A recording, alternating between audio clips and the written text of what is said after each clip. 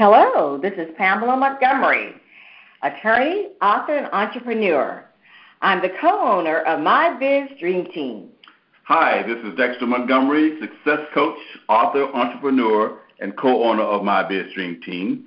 Welcome, and we are so glad that you join us today for this episode of My Biz Dream Team Opportunity Wednesday. This program is dedicated to helping entrepreneurs achieve uncommon results. Our mission is to educate, empower, and inspire you to achieve extraordinary results in your business and also in your personal life. Thank you, Dexter. You know, as a practicing attorney for more than 30 years, I'm accustomed to representing people in court to advocate on their behalf. Now, I'm an advocate for your success, for your economic empowerment. You have to remember, as you go through this process with us, to focus on your reason why. Why are you doing this? Dexter, you want to add a little bit more to that? Well, that's very important because you don't want to do something and you don't have a reason for doing it. You got to have something to, show why you're doing this particular venture. Is it for your family? Is it for to help others to leave a legacy or something to that effect? Right. You know, some of our mentors always say, what's your number? Is that what you're going for? You know, is your number 1 million? Is that your why? Or do you want to have just enough money so that you can provide for your charities? What is it? What's your goal? And that's what My Biz Dream Team try to do, help you achieve your goals. We provide you a framework for success and guidelines to help you. We know one of the most important aspects of being in business is to attract more clients. And you attract more clients by having authority status, your ability to influence others. So that's just so important, having that authority status, to be seen as an expert in your niche or in your market.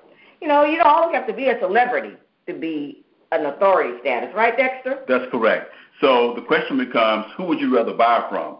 Would you rather buy from the average Joe, or would you want the best and buy from the authority? And I would say that 9 times out of 10, people want to buy from the authority. That's right. People want to buy from the authority. So we're going to talk about how you can become an authority.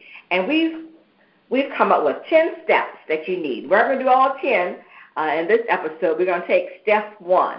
Some of the steps are more involved than others, but if you do each of these things that we're talking about, you'll see in the end you will have increased your authority status. One of my favorite books is Darren Hardy, The Compound Effect. And it's all about how it's those little things that you do that have great payoffs over time.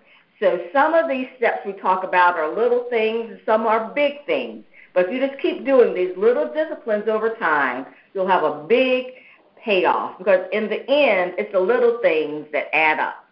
So let's get started and talking about step 1 for increasing your authority status. And the first one sounds pretty obvious. It's like, you know, present yourself in a professional way. Now, what does that mean? That's so important because a lot of people don't understand that their brand is to be congruent in everything that they do. So presenting yourself in a professional way makes you congruent with everything that you're trying to portray. Right. So that means that, you know, you want to look, sound, and act like a professional. You don't want to be seen as one person someplace and another person someplace else. So by presenting yourself in a professional manner, you know, on social media, for example, you want to make sure that your social media posts are professional and business related. You know, even if it's a personal site, you might have your personal profile on there, but you want to maintain a professional image. So I would say, if you don't want to be seen in that little bikini from your holiday vacation, don't put it on the internet, because your clients or potential clients may very well find it. If you don't want people to know where you live, don't put your house and your address out there, because they will find you. So you want to make sure that you're professional and that you don't overshare. Now, let's talk about language, Dexter. What can you say about language? Well, you want to make sure that your language is consistent across your whole spectrum and that you sing the same message. You don't want to have mixed messages in your portrayal, I guess, of yourself and your business. Okay, that's right. So you need to be real careful. Even responding to an email or talking on the telephone, because it's so easy to forward an email, and that email could end up on the internet someplace if you were, somehow didn't use the proper language or were rude to a client or a potential customer. So, and it also means, I know some people might disagree with this, no cursing. That's great. I know some people have made their brand by cursing. That's how they stand out. I tend not to like that. I don't think that's very professional. But so that's where we come down on that. No cursing, right, Dexter? That is correct. Okay. So, and it also means no jargon, no tech talk. People don't understand what you're talking about. And the purpose of language and communicating is that people understand you. So, no jargon, no tech talk. So you have to be very careful. And what about pictures? What about photos? You have to be very careful with the kinds of pictures that you put anywhere about your brand because, again, you are a brand, and you don't want to have anything that's inconsistent with your brand. So, for example, if you are in banking, for example, you want to be seen as somebody who's relatively conservative with money. And then so that means that you don't want to have pictures out there with you lavishly spending a lot of money and doing a lot of lavish things. So, and that goes with your business also. So if you're in a certain business, you want to make sure, again, that your images are consistent with your brand. Right. Very good. That's right. Make sure, that's your images you post, the images that you use in your marketing.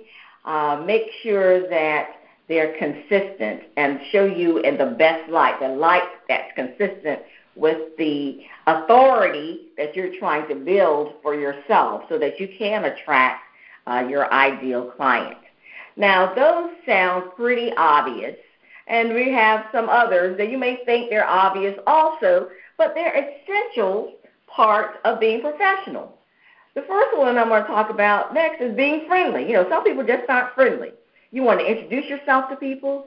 You want to get to know who they are and what they're about before you start telling them about you. We're going to have a whole other section on networking.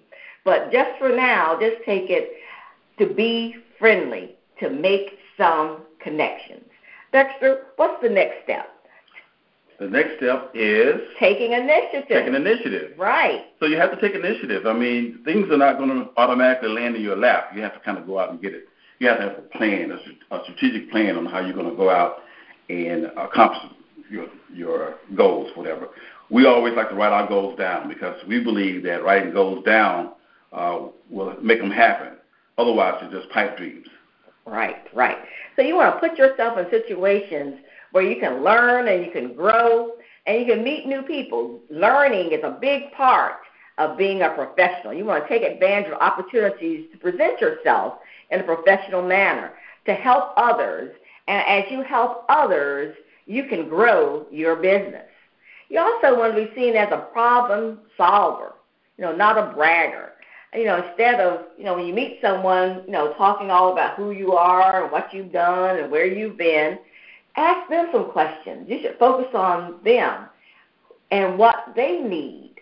And I found that one of the best ways to be a problem solver is to be a connector. Connect people together. You aren't always referring people to you and your products. There may be someone else that can help them out. Something doesn't even cost any money.